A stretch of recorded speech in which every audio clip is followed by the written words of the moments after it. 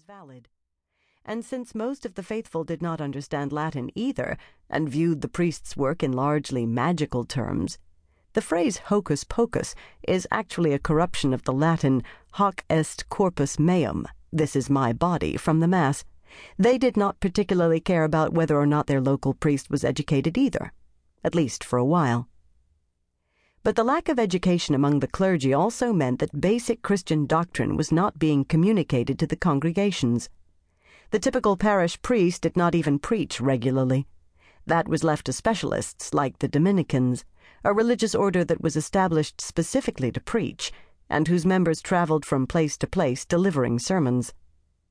In cities, finding priests who also preached was less of a problem.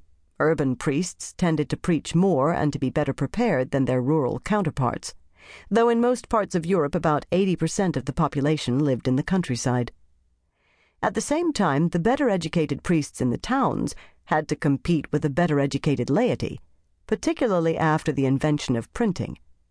The results were often rather embarrassing for the priests.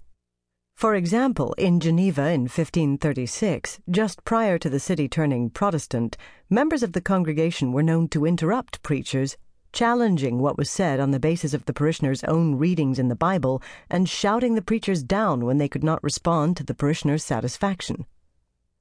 Clerical ignorance was not the only problem the Church faced on a local level. Concubinage was also quite a problem. Catholic priests were required by canon law, i.e. the laws of the Church, to be celibate, but many of them were openly living with women in unofficial common law-style relationships that could not be regularized by marriage. In fact, not only was the practice open, but it was actually welcomed in many cases by both the bishops and the local people. Some bishops encouraged priests to find concubines.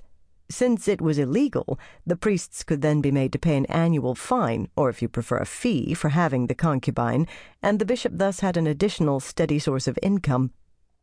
As far as the locals go, when reform-minded bishops questioned them about their attitudes toward their priest and his concubine, the men often replied that the priest was welcome to his bed-warmer, since it made him far less likely to go after their wives and daughters.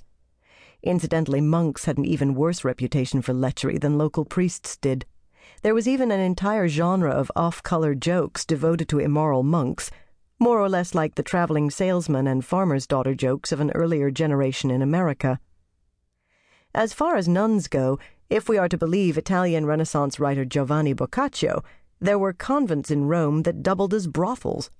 And Luther claimed there were cardinals in the Church who were viewed as living saints because they confined their sexual activities to adult women. The problems extended well beyond the local level, however. At the episcopal level, i.e. the bishops, the theoretical overseers of the local clergy, there was a wide variety of problems as well. Of course, sexual immorality and ignorance of doctrine and canon law were not confined to the parish priests. Since many bishops were little more than political appointments from prominent families, these kinds of problems extended to the episcopate as well, though their professional staffs could often mitigate at least the worst effects of their lack of education. The more serious problems at this level were corruption, greed, and neglect of the diocese, i.e. the area the bishop was to oversee. The most basic of these was simony, named after Simon Magus from Acts 8, verses 9 through 24. Put simply, simony is the buying and selling of church offices, and it is a crime in canon law. At the time, however, church leaders, including the Pope, used a loophole that enabled them to get around the prohibition, to their own satisfaction at least. Instead of accepting bribes, the popes would make it known that there was a fee for actually assuming the office once selected. The Pope could then either set the fee so that only those who could afford it would be candidates for the office, or actually select the highest bidder and set the fee at that level. He would then appoint the candidate who would give him a kickback in the form of the fee for assuming the office.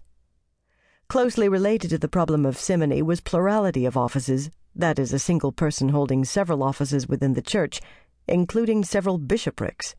Again, this was illegal, but with enough financial or political clout, a candidate could get a special dispensation to permit him to do this. From this practice flows necessarily a third problem, non-residence. Whether a multiple office holder or not, some bishops lived outside of their diocese and simply collected the income from it, performing none of their